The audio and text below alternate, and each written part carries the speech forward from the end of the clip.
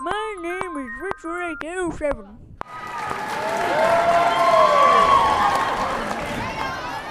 Oh, be quiet. As I was saying, hey, who are you? I'm the real owner of the show. Okay, that's over. Now, where was he?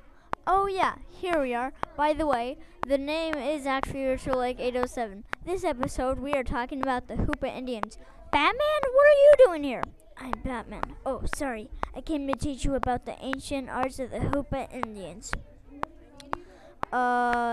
Thanks. First, just kidding, I'm out.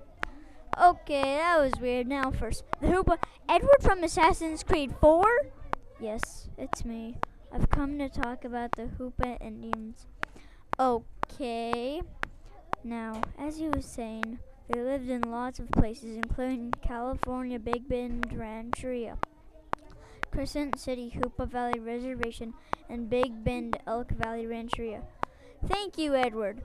Next, their homes were made by sticking up cedar planks in a rectangular shape around a pit. Good job, Ritual Lake 807. Now, the Hoopa mostly ate acorns and salmon.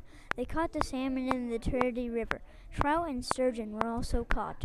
All right, Edward. We had our fun.